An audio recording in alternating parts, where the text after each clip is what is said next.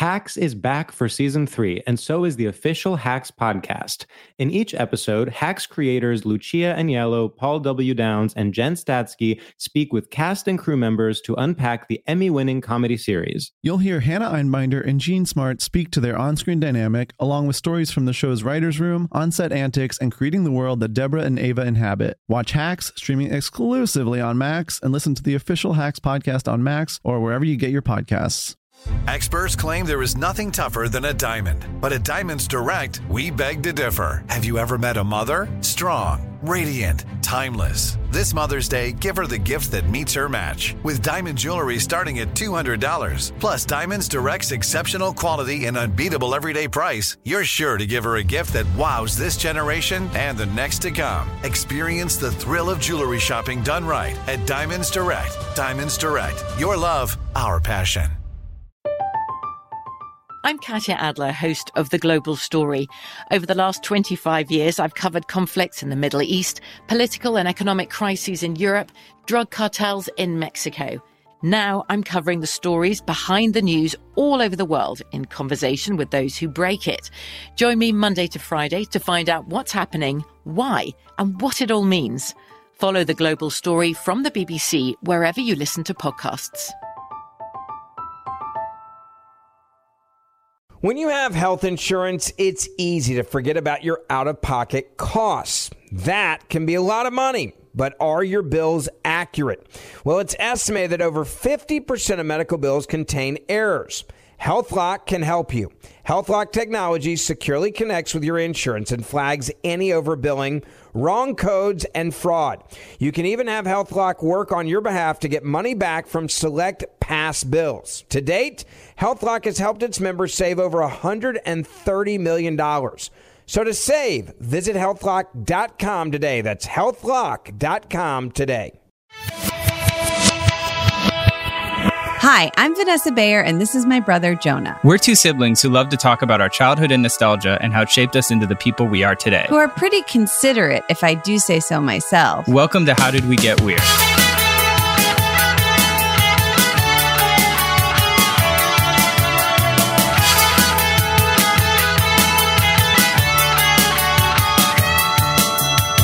Jonah, I was just thinking the other day about the epic story of when Jewish Federation called our house during dinner asking for donations. Do you remember when that happened? Yeah, I remember our dad was not a fan of people calling during dinner time. Yeah. This was something that could really set him off. Yeah. And they called. He got up. I do have a vague memory. You might remember the specifics better. Well, I just remember he got up from the dinner table, picked it up. It was Jewish Federation asking for money. And he said, "We've converted." Yeah. And hung up. And then I think, did he come back and tell us immediately about it? Yeah, I think he was pretty proud of it.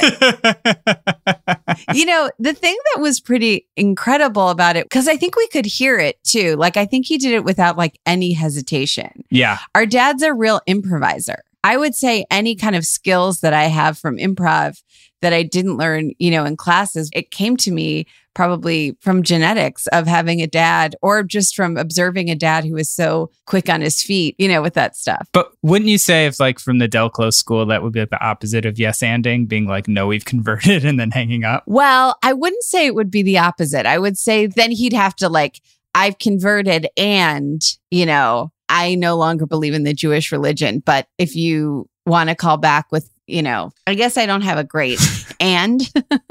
It's a tough one. It's a tough one. But I do think that would be pretty funny in an improv show if someone did that. And I guess that's how we experienced it. Our dad putting on his own little improv show, trying not to give money to Jewish Federation. Amazing. Amazing. Speaking of amazing, today I'd like to introduce our guest, a songwriter, musician, best known as the frontman of the Hold Steady. You might know his previous band Lifter Puller. He also has a new podcast series called That's How I Remember It. And he's released 5 solo albums, the latest of which is A Legacy of Rentals. Let's welcome Craig Finn. Hey, Craig, how's it going? Good. Thanks so much for having me. Thanks for being here. Yes. Does that spark any memories for you growing up? Did you have the dinner time, phone call type situations? Yeah. There was always that. It felt like a barrage because they knew they could get you, at that time. And again, I always I'm 50, so I always feel like I'm being grandpa 80s. But before caller ID, it could be anyone, right? Right. And so, you tended to take it. But, usually it was just a quick, like, I'm sorry, we're not interested, that kind of thing. Yeah.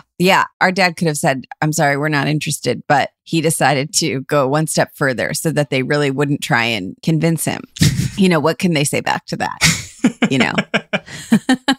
It was actually pretty smart and like a funny thing to do. Well, because that's like, they're just probably taking him off the list completely after that. They have no reason to call. Right. And also they know like, which is it real? Maybe the concept of like Jewish guilt, like that Jewish people feel guilty. I don't know. I feel like I feel guilty about stuff easily, whatever. But either way, it's like, I feel like they could try to guilt him, into like being like, are you sure you don't want to give? But if he's saying we're no longer practicing the Jewish religion, then there's not much left to convince. So pretty funny. I think we've also had carolers at our house. And I feel like our neighbors were caroling once. We should ask Mom about the story. And Mom was kind of like, okay, bye. And sort of like closed the door. Did you ever have carolers come, Craig? Oh, for sure. For sure. Yeah. And I grew up Catholic, which we also feel a fair amount of guilt. But carolers, and what's the weird one that I was thinking about is some of the door-to-door stuff. Like every year, this guy would come and be like, do you want to buy firewood? And my mom would buy it off of him. Yeah. And then the next fall, like another guy would show up and she'd be like, no, I'm waiting for the guy. That's so nice.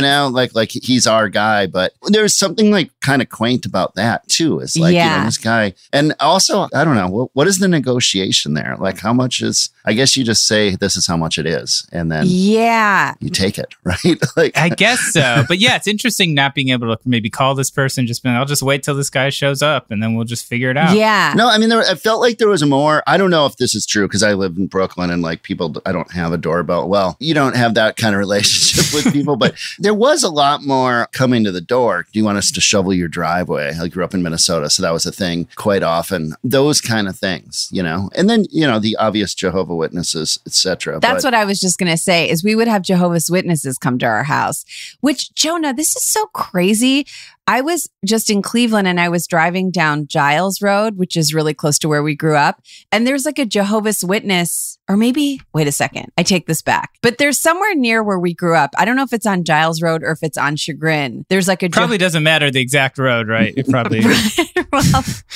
Well, for our listeners that grew up with us, there's a Jehovah's Witness like center kind of. And I do remember they would come to our house and our mom would be like, we don't. But I think like once or twice, because like it's the same thing as the phone call where you don't have caller ID. It's like someone comes to your door, you're like, I'm going to open it and see like what's going on. And then if it would be a Jehovah's Witness, I'd love to get Mom's take on this. It would just be like kind of a bummer of like, oh boy, okay. Yeah, I think my parents were pretty brusque with them too. Yeah. Right?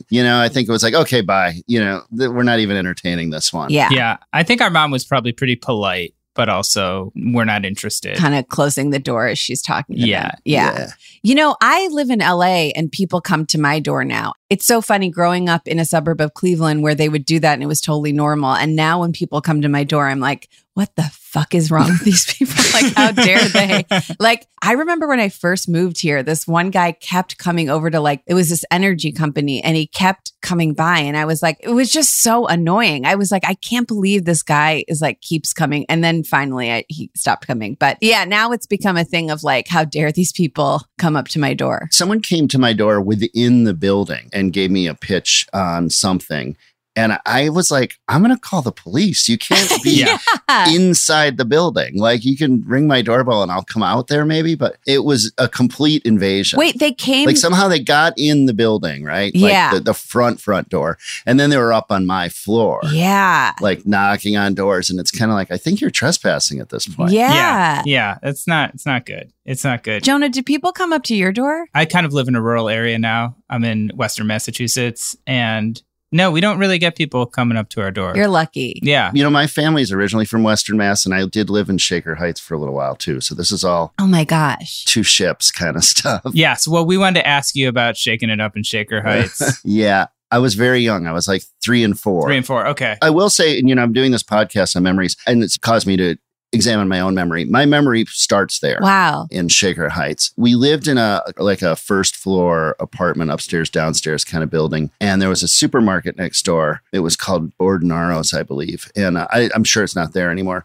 I actually it was on Newell Road. I found a yeah. postcard recently that a friend had sent me way back. It was actually really cool. It was a postcard from Iran. The stamp had the Shah of Iran on it. So it was kind of a historical, cool thing. It was on Newell Road. And I have been back. One of my college roommates was from there. And I drove around. The supermarket's not there anymore. But that is my early memories. Wow. Our dad went to Shaker Heights High. And yeah, I remember, I think I asked you about this a very long time ago at the Grog Shop, maybe very early on. But yeah, I was curious what you're and you must go back to Cleveland a lot to play, I'd imagine, fairly regularly. Yeah, although I haven't been really recently. My dad went there for a job and then went somewhere else for the same job. So we were only a quick stopover. But they made a bunch of friends there that they kept their whole lives. Wow. Which was kind of cool. And yeah, I haven't been back a while, but traditionally the Hold Steadies loved, we played the Beachland Ballroom a ton. Yeah. Lifter Puller would play the old Euclid Tavern often too. Oh man, the Euclid Tavern, that place was incredible. The Uke. The Uke. I think I played 2 different shows to 0 people there. 2 different shows.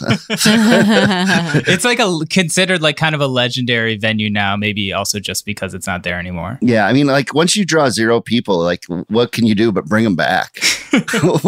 When are you guys coming back? Yeah. Were those Lifter Puller shows or those are... Those are Lifter Puller shows, yeah. Yeah, and we just listened to your podcast you just did with Fred Armisen, who Vanessa obviously has worked with a lot. And that episode was so cool hearing about the Lifter Puller, Trenchmouth, all of those kind of early days. Yeah. I mean, that's been a really fun thing. And it was really fun to do that with Fred and also talk about his bandmates were also so funny. It was like this really funny group of people driving around in a van and doing an act that included music, but kind of kept going when they were in your kitchen or whatnot. Yeah, totally. And I feel like your band, I read Franz's book, his latest one, which is also to me, there's just so much interesting art kind of coming out of your band outside the music. It's so fascinating. Yeah, his book is really good. And, there's so many books as a musician about bands and musicians that are kind of cringy. Yes. And I think he gets so much right. There are a lot of it, as with anytime you know a writer, you're like, ooh, I know where that came from. There's some familiar stuff, but he really does tell an amazing story with that book. What is the book called? It's called Someone Should Pay for Your Pain, I think. Got it. Okay. Yeah, it's really good. It's about a touring musician who's kind of down on his luck, but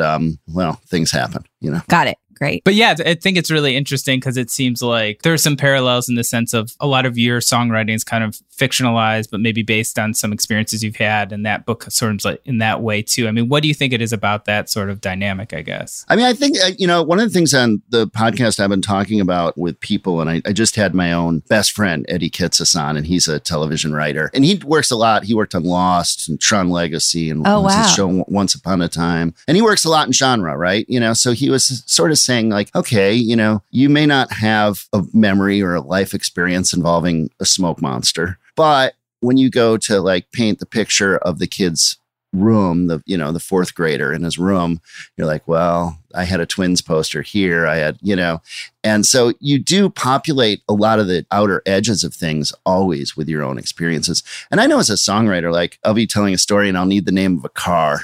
And I'm not really a car guy, so it'll look the last Uber who picked me up was an Altima. Uh-huh. So that makes it in the song, So these things kind of pop into your songs, even if they aren't the main thrust of your thing. They really help to sketch out the details or, to decorate the background, so to speak. Yeah. That's really interesting. I feel like I do that too with writing. I either use stuff from my childhood or stuff recent that I'm I don't know anything about cars either. So I'm just whatever car. Yeah, that stuff always makes it in. And it's just easier, to pull from your life. In songwriting, I've always liked songs that have a lot of details. I love, and I think there is a school. If you listen to some guy from Nashville will say you got to keep it vague because, then people can put your own hopes and dreams in it. And I think if your end goal is to get on country radio or something, maybe that's the way to go. But I really like things as detailed as possible that, that really spell out the scene. Yeah. And I've always wanted to do that. Totally. I feel like we exist kind of, obviously you're kind of involved in comedy and, you have a lot of friends who are comedians, but then I also have seen you at backstage at a Chuck Reagan show or something. Yeah. Yeah. And I feel like occupying those two spaces is always really interesting to me. Yeah. I mean, especially as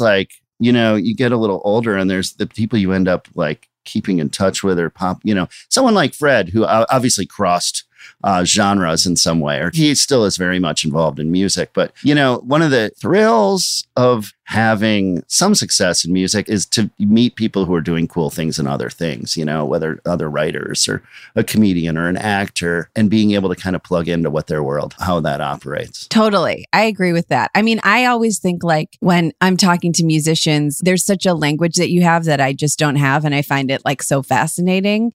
I always am so impressed by a lot of the musicians that I've met are so funny.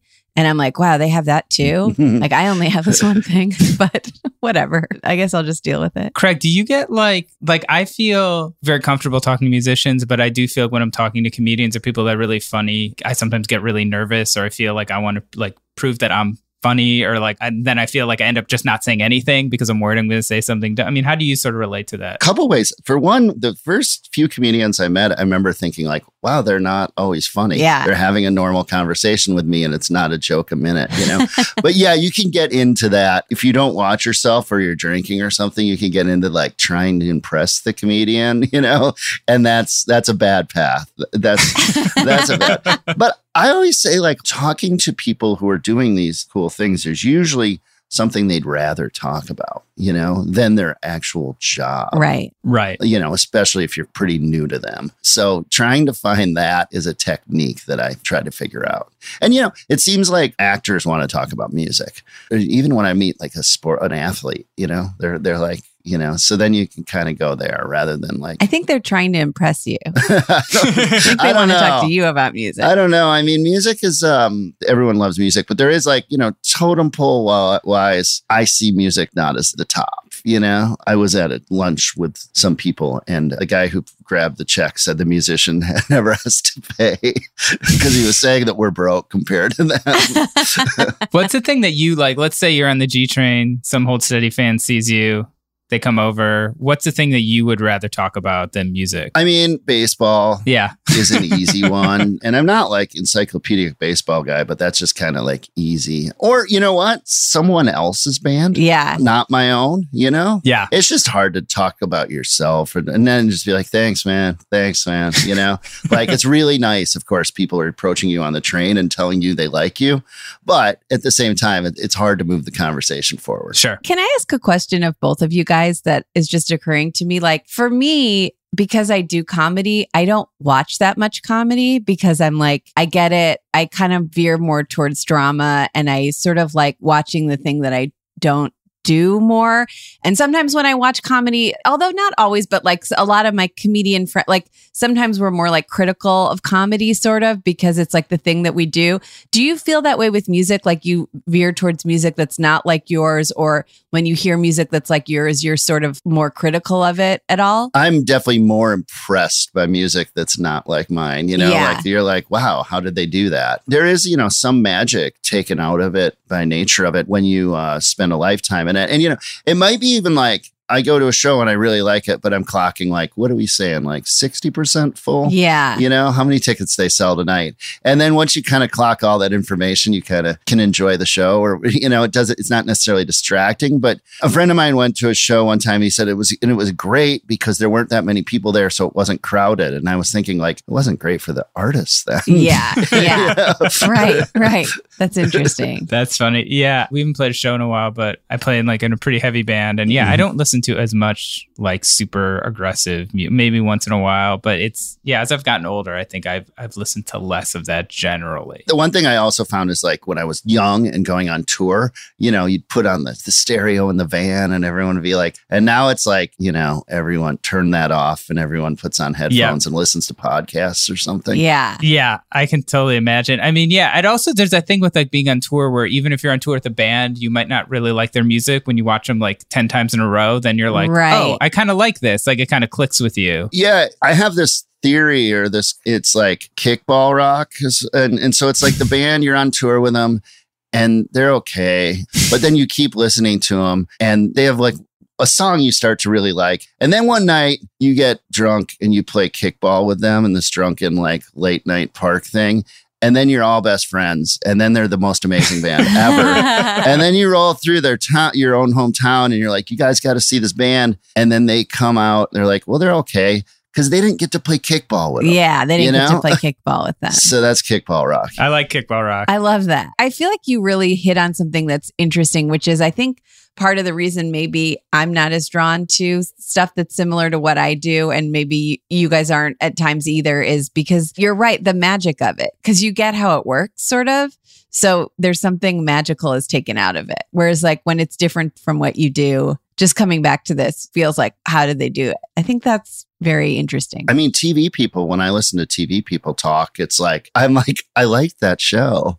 And then, then all of a sudden, they'd be like, well, you shouldn't because this, and this, or. Oh, I know. I have, yes. And it's just like, oh, I hadn't thought of that. I just thought it was really nice, like to sit down on the couch and watch that for 30 minutes. Right. Now, I think we're all like that somehow in the past 10 years. Yeah. Like everyone became kind of like critics, a little bit of a junior showrunner, like yeah, you're right. I would have done that differently, I know, totally. It is so funny too. Like I can be completely talked out of liking a show or a movie by someone like that. Cause I'm like, well, they've got really strong opinions. So they're probably right. Like, so I'll like fully be like, this is the best show in the world. And they'll be like, but what about this, this, and this? And I'll be like, well, I guess it sucks. I'm so easily convinced. Yeah. It's a whole thing. And that's like, as much as I've been thinking about music, there's been people that thinking about TV, and it's just like, yeah, it can derail your Totally. Well, we're going to take a quick commercial break, but we'll be right back with Craig Finn. Hacks is back for season 3, and so is the official Hacks podcast. In each episode, Hacks creators Lucia Aniello, Paul W. Downs, and Jen Statsky speak with cast and crew members to unpack the Emmy-winning comedy series. You'll hear Hannah Einbinder and Jean Smart speak to their on-screen dynamic, along with Hacks writer and actor Pat Regan, on how their improv experience helped them when shooting scenes and what it was like writing scripts for specific actors. You'll also hear from crew members like the costume designers on what it was like creating the world that Deborah and Ava inhabit. Hear stories from the show's writer's room, on-set antics, and more. Watch Hacks streaming exclusively on Max, and listen to the official Hacks podcast on Max or wherever you get your podcasts. I'm Katya Adler, host of The Global Story. Over the last 25 years, I've covered conflicts in the Middle East, political and economic crises in Europe, drug cartels in Mexico. Now I'm covering the stories behind the news all over the world in conversation with those who break it. Join me Monday to Friday to find out what's happening, why, and what it all means. Follow The Global Story from the BBC wherever you listen to podcasts. Like many of us, you might think identity theft will never happen to you. But consider this. There's a new identity theft victim every 3 seconds in the U.S. That's over 15 million people by the end of this year, equal to the populations of New York, Los Angeles, and Chicago combined. Even worse, identity theft victims often don't even know they're victims. That's why LifeLock Identity Theft Protection alerts you to identity threats, even the ones that don't show up on a credit report, like data breaches, fraudulent bank transactions, loan and credit card applications, and crimes committed in your name. If your identity is stolen, your own dedicated LifeLock US-based restoration specialist will work to fix it. LifeLock protects you in ways that you simply can't on your own. Join now and save up to 25% your first year at LifeLock.com/iHeart. That's LifeLock.com/iHeart to save up to 25%. Identity theft protection starts here. It's time for today's Lucky Land horoscope with Victoria Cash. Life's gotten mundane, so shake up the daily routine and be adventurous with a trip to Lucky Land. You know what they say, your chance to win starts with a spin. So go to LuckyLandSlots.com to play over 100 social casino-style games for free for your chance to redeem some serious prizes. Get lucky today at LuckyLandSlots.com. Available to players in the U.S., excluding Washington and Michigan. No purchase necessary. VGW Group. Void where prohibited by law. 18+. Terms and conditions apply. All right, and we're back. So, Craig, you sent us a bunch of amazing topics, but the one we decided to go with today was prank calls, which is just incredible. I'm just curious, like, why you picked that and what your kind of background is in the prank call world. I'm big. No, it's kind of what we were saying earlier about the caller ID, and our relationship with phones have changed so much since I was a youth, since all of us were. And I have some nieces and nephews. I was thinking about things that they just won't do. Yeah. That we got to do. I could never do prank calls. I was too nervous. I never got in trouble. I was a really pretty good kid. And I was more like scared. And every once in a while you'd have to do one because of peer pressure. But, I just hang up. They're like, they didn't go for it. But when you're talking about your dad and improv, I had a good friend who should remain nameless, but used to do them one after another, and I'd just sit and watch them. And he would just riff. And his big one was this very strange, he would call up someone randomly and say hey, look, this is your neighbor. Could you stop throwing rocks at my house? And they would be like, well, I wasn't throwing rocks at your house. And these calls would get so crazy at times. I mean, not everyone, but eventually he'd get someone on the line who was just unhinged. I mean, it could go on for 20 minutes. And, it's what kind of rocks? Brown ones, just over and over. So just seeing someone like that who really liked it, thinking on their feet. Uh-huh. But then there was also this other more wholesome version of prank calls that I remember coming home and I had a little sister, she's 5 years younger. And it's where's Courtney? Oh, her and her friends are doing prank calls upstairs. It was just some parlor game that, I'm going to bring some snacks up soon. It ran the gamut, obviously. I mean, there's obscene phone calls too, but it felt like just something that everyone was participating in. Yeah. Yeah, I think that's true. I was never really good at doing them either. We did an episode of this podcast with Lisa Loeb where we talked about landline etiquette. Mm-hmm. I did do a prank call. My last prank call, I remember doing it. And sadly, I was in college, so pretty old to be doing this. And my friend Bruce was staying with us and we looked, I don't know why we did this. We looked up in the phone book for someone whose last name was Berger, Berger.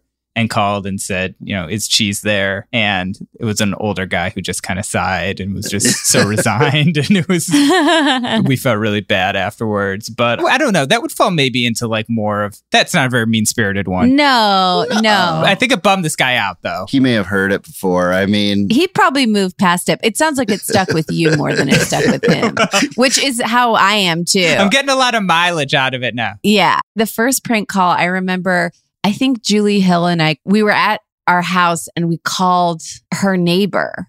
I don't know why we called a phone number she knew. And we were going cool nails. You can get cool nails. We were just being insane. And then mom picked up the phone and was like, hello, I need to use the phone. And then we were and then we hung up. And mom talked to the woman. Oh, God. She had a daughter who was a year older than us, but she talked to the mom and kind of apologized and figured it out. And then we were fully gone. That's the other thing is doing a prank call was so much riskier when you were all on the same phone line because someone could pick up. So then we fully got caught. I don't think we were really punished very much. And it certainly didn't keep me from calling catalogs and other things with accents and into home shopping and all this stuff and trying out voices. But later in my childhood, but it really was so embarrassing to be just fully caught. And do you remember they're going to trace it? There was always that I think they're going to trace it. Yeah. Yeah. And it was can they trace it? No. And then, some other guy would have some information. No, you have to be on for 3 minutes before they trace it. There's always the scientist, it would get me so nervous. Oh, so nervous. Really maybe more than it should have when I look back. I would actually kind of dread it when my friends would be let's do some prank calls. And I'd be like, oh no. Cause you're going to have to do one eventually. Yeah. Yeah. I mean, some people really excelled at it. Oh yeah. Did you ever listen to there was the Jerky Boys and then of course there was Longmont Potion Castle. And then I guess this seems newer, but 20 years ago, Buddy Head was doing them and releasing those CDs. Did you listen to any of that stuff? Yeah, I remember the Jerky Boys. I didn't go deep into that, but there were some other calls that maybe were Buddy Head. There were those discs when we started touring in the early 2000s that would make their way through bands. Yeah. Well, there was one guy who prank called Eddie Money. Did you ever hear that one? Yeah, I think that was Longmont Potion Castle, Whoa. I think. Okay. There was another guy. It was a band wanted ad. And he was this really enthusiastic, like he wanted to join the band. He, and he was like, I've got my axe, I've got my amp, I've got my jack. I've got, and then they were like, well, yeah, you got to try out. He's like, well, what's the problem? Like it was just a super enthusiastic rock dude. That was one of them. But there were like these discs that people would burn you. And then I never knew what they were or what they came from. There's a documentary I saw about Longmont Pushing Castle with a lot of musicians in it. And those calls were really strange because they were like someone trying to deliver like mulch to someone's house. They were kind of like dark and weird and they would just go on forever. Who were these people? I don't know that much about it, but it's kind of this like underground sensation, I guess, sort of like in like kind of like a subculture. I don't know if it was like in the punk subculture or like where it came from exactly, but it felt like related to that era of like Buddy Head and Chunklet magazine. And like it was this sort of prankster network. Yeah. But there's that show Crank Anchors too, where the puppets ad, which I loved actually, but I think I just saw on the subway there's another season coming out. It's back.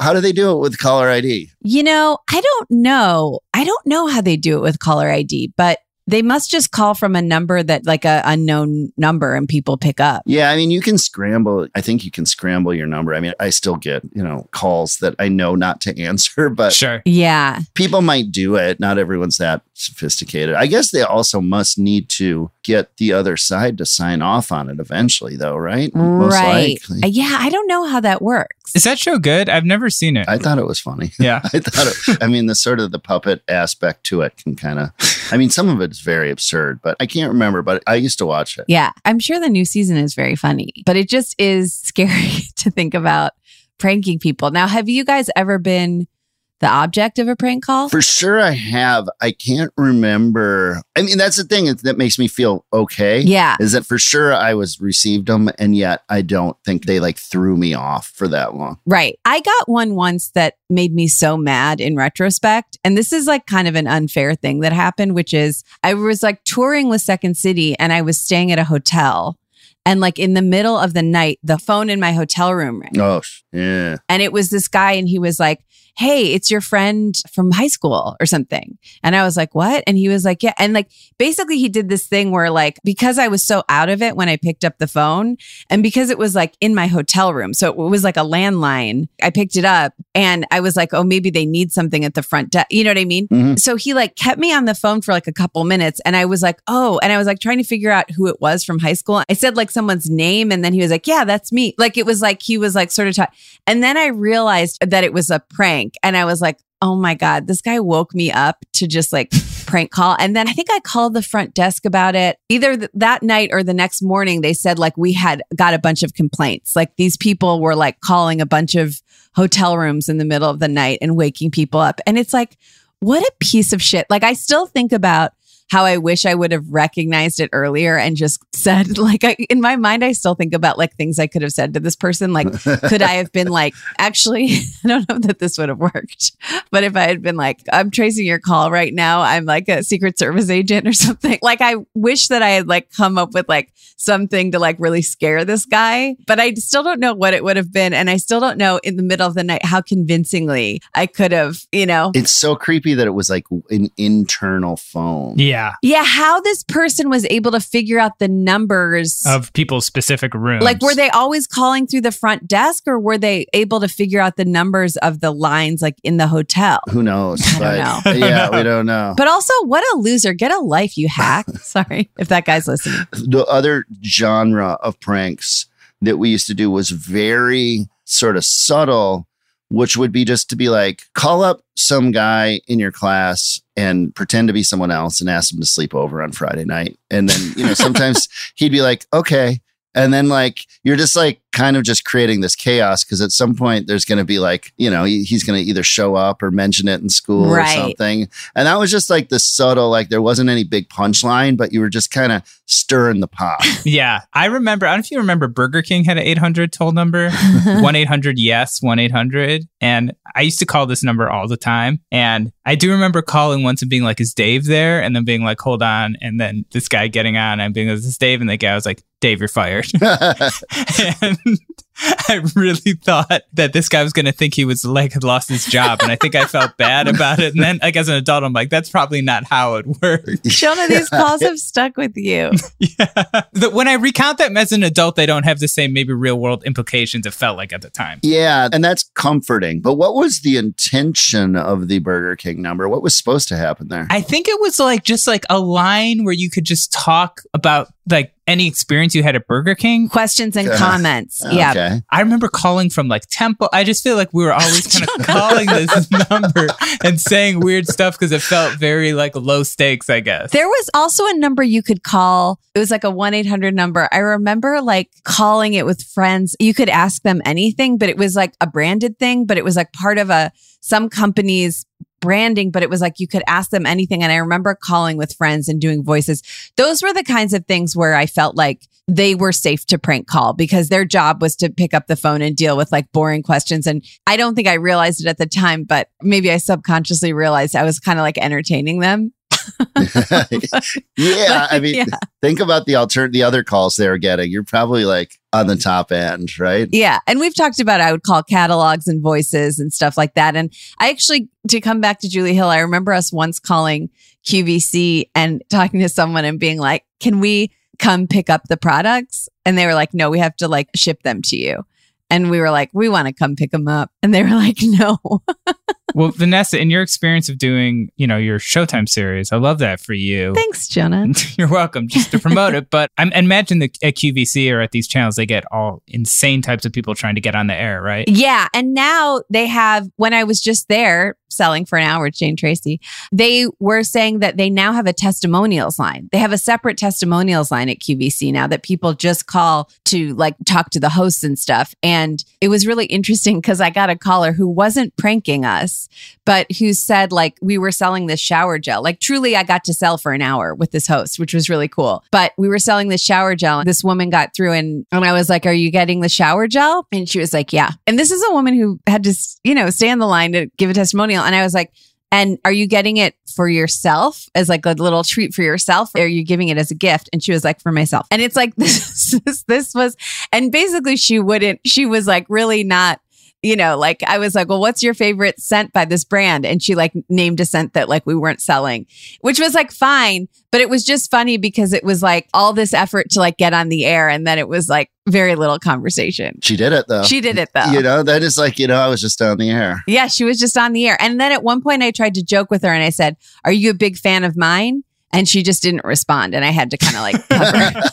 What is it about getting on the air that is so, like, what's the draw of it, I guess, as like a shopper? Well, I think there's a couple things. One thing I think is that they really love these hosts and it feels like they're getting to talk to like these hosts that they feel like a real kinship with, like a real friendship with too, And then I think the other thing is like everybody has, I think, this sort of fascination with being on TV. So it's like you're on TV in a way, like even though it's your voice, it's like you're on TV and people are like getting to hear you.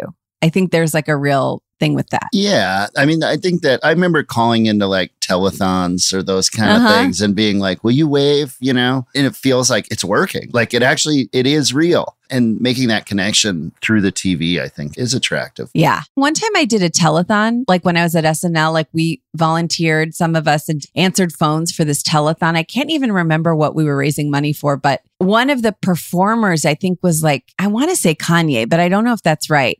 And this woman called me and she was like, I'm donating, but I also I am related to Kanye and you need to tell him. And I was like, well, I don't really have access to him. And she was like, I'm his aunt. Like, you need to get this message to him. In retrospect, if she was pranking me, that was incredible. Cause I was like, I don't know what to tell you. Anyway, maybe she was pranking me. What were you going to say, Jonah? I was going to ask Craig if you heard this punk rock prank call that went around a few months ago, where Rob Dobie called into this conservative news channel and dropped references to Youth of Today and all these bands. Yeah, that was impressive. Yeah. I did see that. There was a video going on online. That was totally impressive. He fit 30 band names in, a minute and a half, 2 minutes or something. It's kind of incredible. Did either of you guys ever work at a job that you had to deal with the phones? Because I did.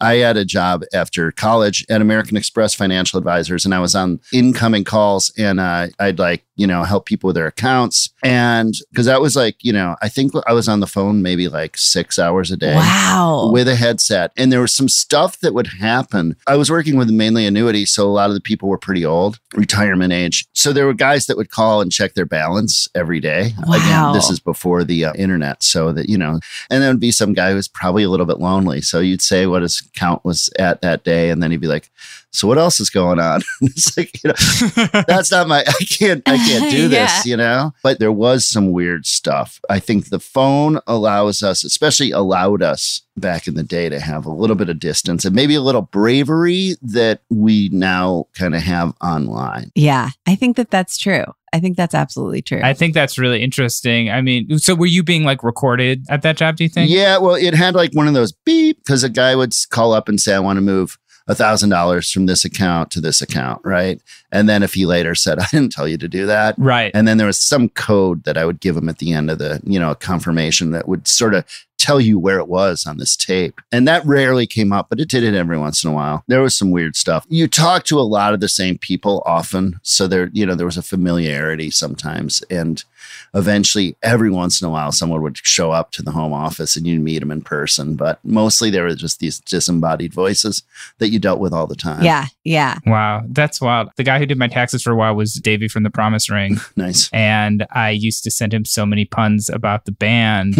And then at one point, I needed some actual financial information about my account. And he was like, I have to erase your emails. Like everything is like, nothing feels good, like a tax return, all this stuff. And he was like, I have to erase your emails because you send me so much stuff that's like about my music, which is fine, but like I can get in trouble for that basically. Sure. Wow. Now they have a thing where like, I feel like when Kyle Mooney started on SNL, he introduced us to it. It's basically a pre-recorded prank call. And like you call this number on your cell phone and you can have it call somebody else and it just does all the work for you where it's like, hey, I need to talk to you. And then it like pauses. And then it's like one of them is about cheating. One of them is about like financial. Like I remember being at like the after party and just like him doing it. And we would just like listen to someone he had called with it, just respond, which seems like such a cheat to like be able to do that. I don't know if you've heard those. Or seen them. No, but you just made me think that like all those prank phone calls that went up into the ether, why were we not recording all of them? I know. It would have been so... the other thing that's like, that I'm thinking of, like, speaking about like recorded prank calls, like I did some calling around for like some of the recent like election stuff. And people have this thing when they have an unknown number sometimes where they have like a thing that picks up their phone immediately that is like, sorry, the kids are going insane. The kids are going nuts. There's like a few of them. And I would hear the same one a few times. And that's how I knew it was like, it's almost like punishing the person who's calling you that they don't have the unknown number that's calling you. So it would pick up and it would sound like a person was picking up, but it would actually be this pre-recorded thing picking up that was like programmed to pick up any unknown calls. And you'd sit through it for a while before you'd realize that it was not real. Really? I've never heard of that. Yeah. No, I've never heard of that. That's a thing that people do, which is actually kind of smart. But the only issue is like for those few unknown numbers that are actually people trying to reach you, like you can't really leave a message or anything, I don't think. Although I can't remember, but definitely it like really works. It's like, it was like very weird. Anyway, should we go to a commercial break? Let's do it. We're going to take a quick break and then we'll be back with Craig Finn. Hacks is back for season 3, and so is the official Hacks podcast. In each episode, Hacks creators Lucia Aniello, Paul W. Downs, and Jen Statsky speak with cast and crew members to unpack the Emmy-winning comedy series. You'll hear Hannah Einbinder and Jean Smart speak to their on-screen dynamic, along with Hacks writer and actor Pat Regan, on how their improv experience helped them when shooting scenes and what it was like writing scripts for specific actors. You'll also hear from crew members like the costume designers on what it was like creating the world that Deborah and Ava inhabit. Hear stories from the show's writer's room, on-set antics, and more. Watch Hacks streaming exclusively on Max, and listen to the official Hacks podcast on Max or wherever you get your podcasts. From BBC Radio 4, Britain's biggest paranormal podcast is going on a road trip. I thought in that moment, oh my God, we've summoned something from this board. This is Uncanny USA. He says, somebody's in the house, and I screamed. Listen to Uncanny USA wherever you get your BBC podcasts, if you dare.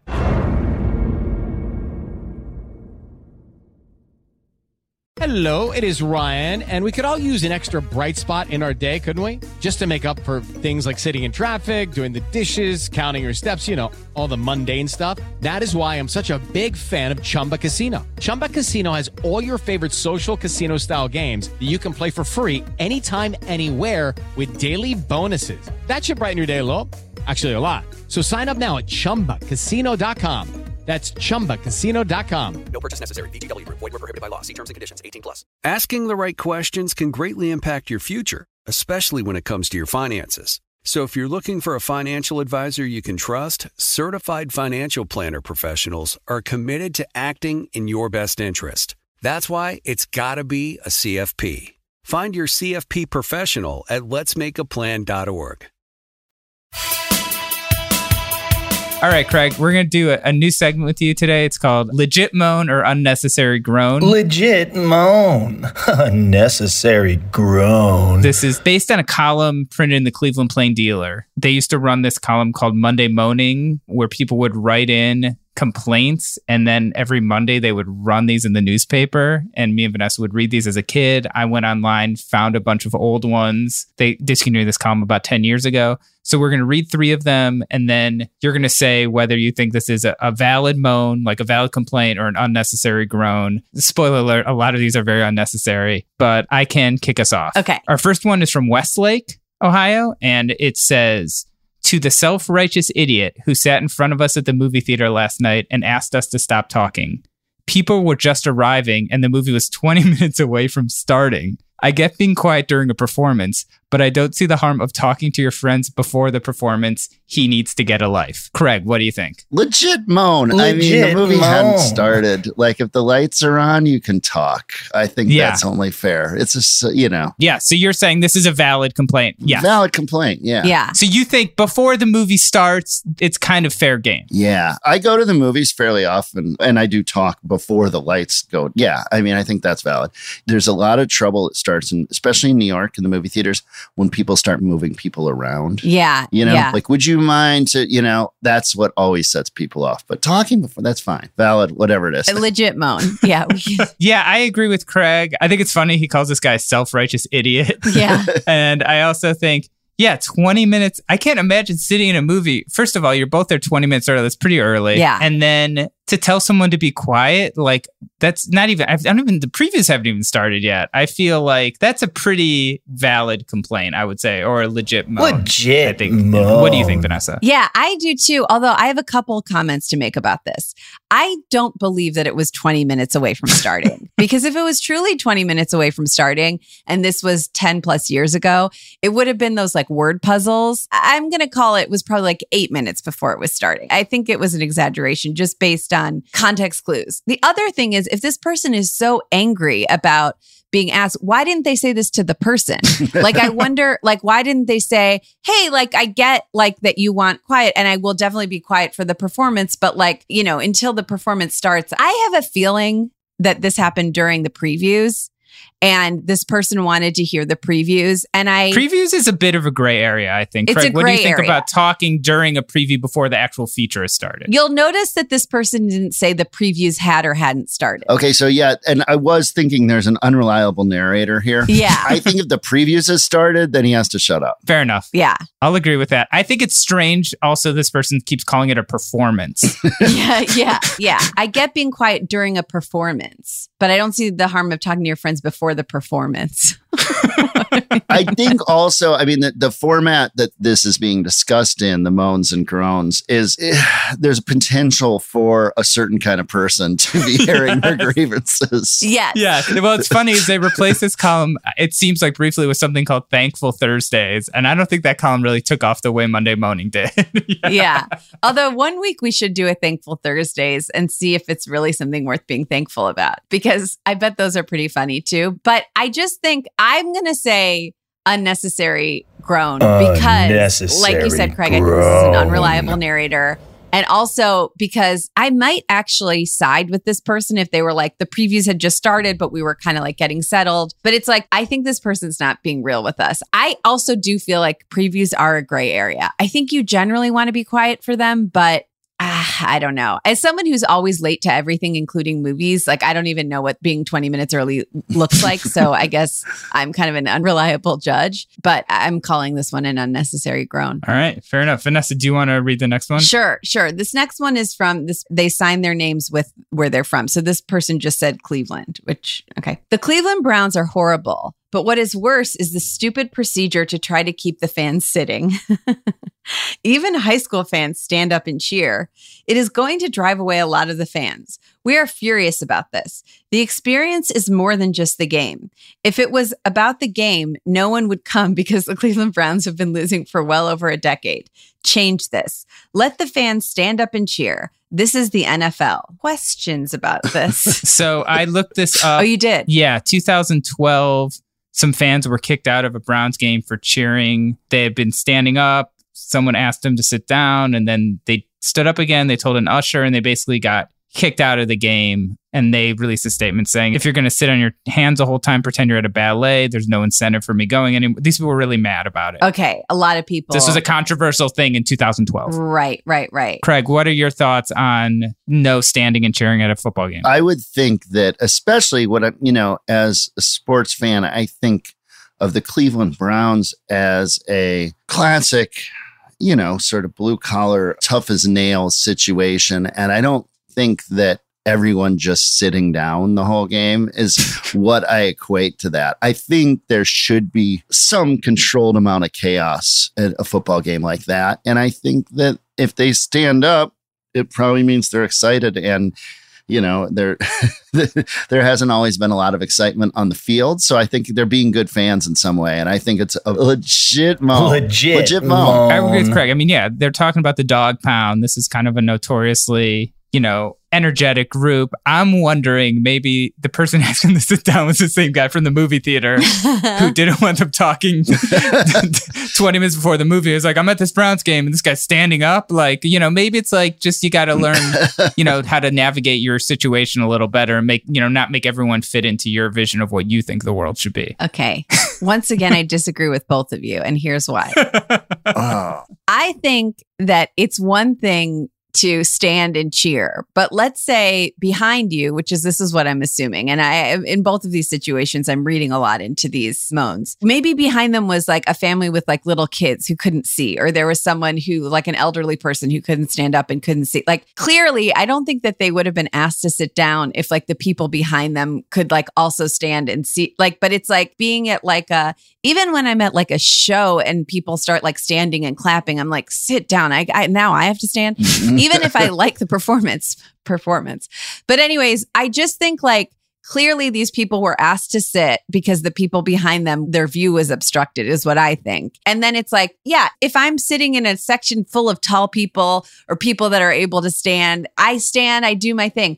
But once someone behind me has said that they like can't see, they want me to sit down, I got to respect them, or I got to like maybe offer them my seats and then I go behind them and I stand. I actually kind of do want to look at this story more closely. I'm curious what the context was of I need you to sit. The interesting part about this letter too is this wasn't the person who was kicked out writing the letter. Right. This is just some random person who's mad about this who wasn't there, it sounds like. Yeah, they say they were not drunk. They were not rowdy. All they did was stand up to cheer on the Browns. Yeah, it feels like we're missing information. Yeah. I'm starting to wonder that if we did 100 of these, if we'd start to think, right now I'm kind of with you, is that I'm only reacting to the story on paper, but I agree that there's probably, this is a one side. I mean, yeah. All we did was stand up and cheer. Like you could kind of hear the guy. Yeah. And then like, well, except, yeah. Well, look, I call this an unnecessary groan, but I think context is everything, with these Monday moanings. Yeah, I think it's a legit moan, but I think I could be easily swayed with the details. Yeah. Yeah. There would be an awesome if all of a sudden we put, like, we're able to show on camera what actually happened, and then everyone would be ashamed.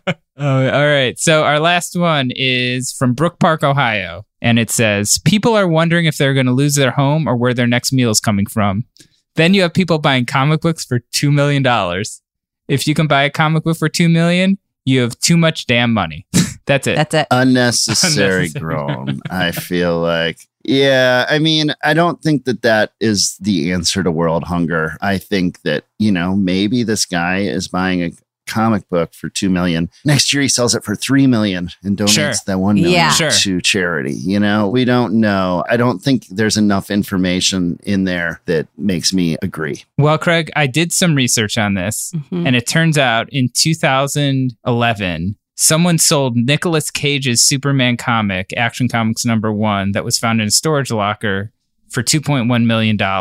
And apparently was stolen from Nicolas Cage's house in 2000 and then recovered 11 years later when an unidentified man bought the contents of a storage locker. And Nicolas Cage bought this comic for $150,000. I guess this money went to Nicolas Cage, we think, maybe? Right. Do we think someone bought it? We don't know. He hasn't confirmed this story. And also, this was 10 years ago. So I don't know. Well, I guess either way, I don't care. But I don't know if that really changes anything. Yeah, I think this person's gripe. Thank you for doing the research, though, Jonah. Oh, it's my pleasure. I think this person's gripe. Well, what do you think, Craig? I think this person is saying, if there's money, it should go to a better cause. But I just don't think comic book or a car or a yacht, there's a lot of luxury spending out there. Sure. I don't think that just declaring a comic book to be, I'm not a comics guy, but to be lesser than a sports car or, whatever else collectible items people spend a lot of money on, I don't think it's valid. So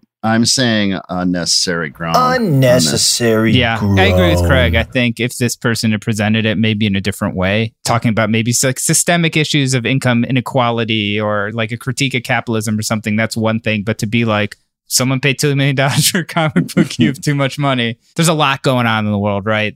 I don't know. This person's really being held to a pretty high standard. Yeah. Whether it's Nicolas Cage or not. I agree. I think it's a little bit unnecessary. I think it's a little unfocused, but I understand the sentiment. Can I just jump in real quick and also point out that if the 150,000 bought it at some point before it became worth $2.2 billion, it's a very successful investment vehicle. Yeah. It's not just throwing money away. It's actually, if it continues on that, it's a very good investment for whoever. That's true. Yeah. And I guess, so that was a great investment. And so, what does this guy think? Everyone who's investing shouldn't be investing when they hit a certain amount. It's a slippery slope. That's a really good point, Craig. Vanessa, what are your thoughts? Well, as my very close, very smart friend, Ariel Stern says, or has said to me in the past, money is fungible. And I kind of know what that means, but I think what it means is like money is money.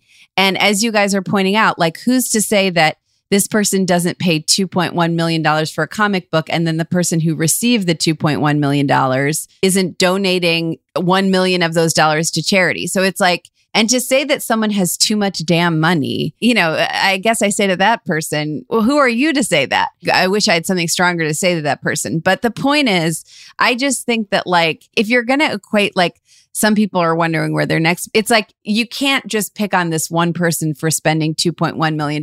People spend that kind of money on art all the time. Sure. At least a comic book has like content you can read in it. By that logic, you could say like, and so I feel like this person, I think this is an unnecessary groan. And as you said, Craig, like this person, whoever bought this initially, Nick Cage or whatever, they made a good investment and then now they're selling it for $2.1 million. And maybe there was some theft.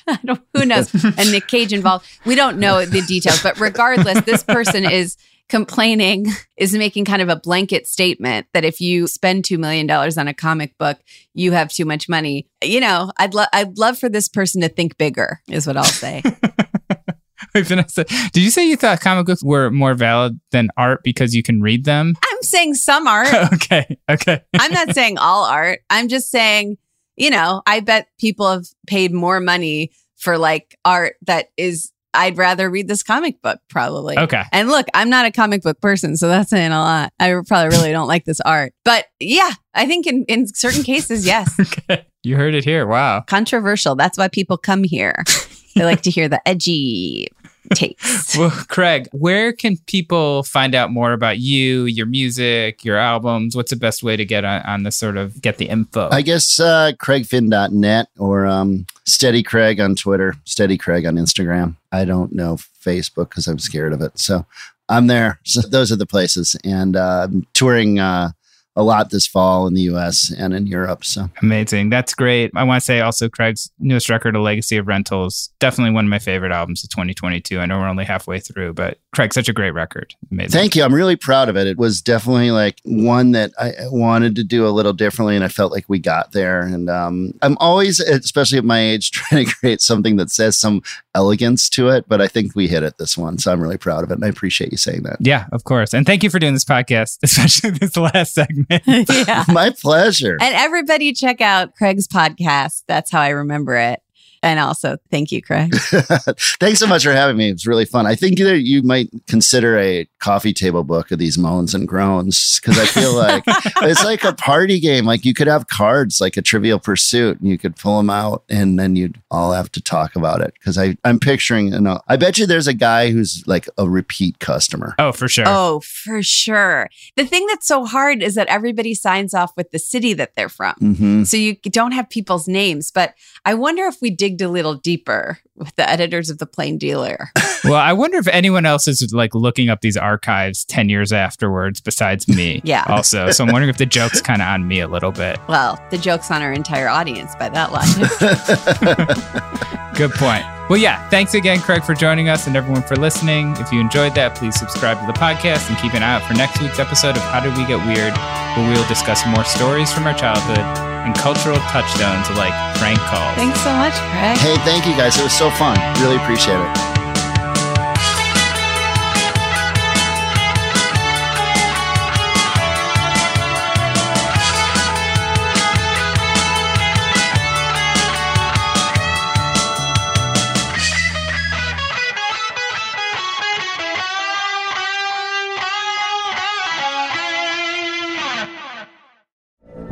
From BBC Radio 4, Britain's biggest paranormal podcast is going on a road trip. I thought in that moment, oh my God, we've summoned something from this board. This is Uncanny USA. He says, somebody's in the house, and I screamed. Listen to Uncanny USA wherever you get your BBC podcasts, if you dare.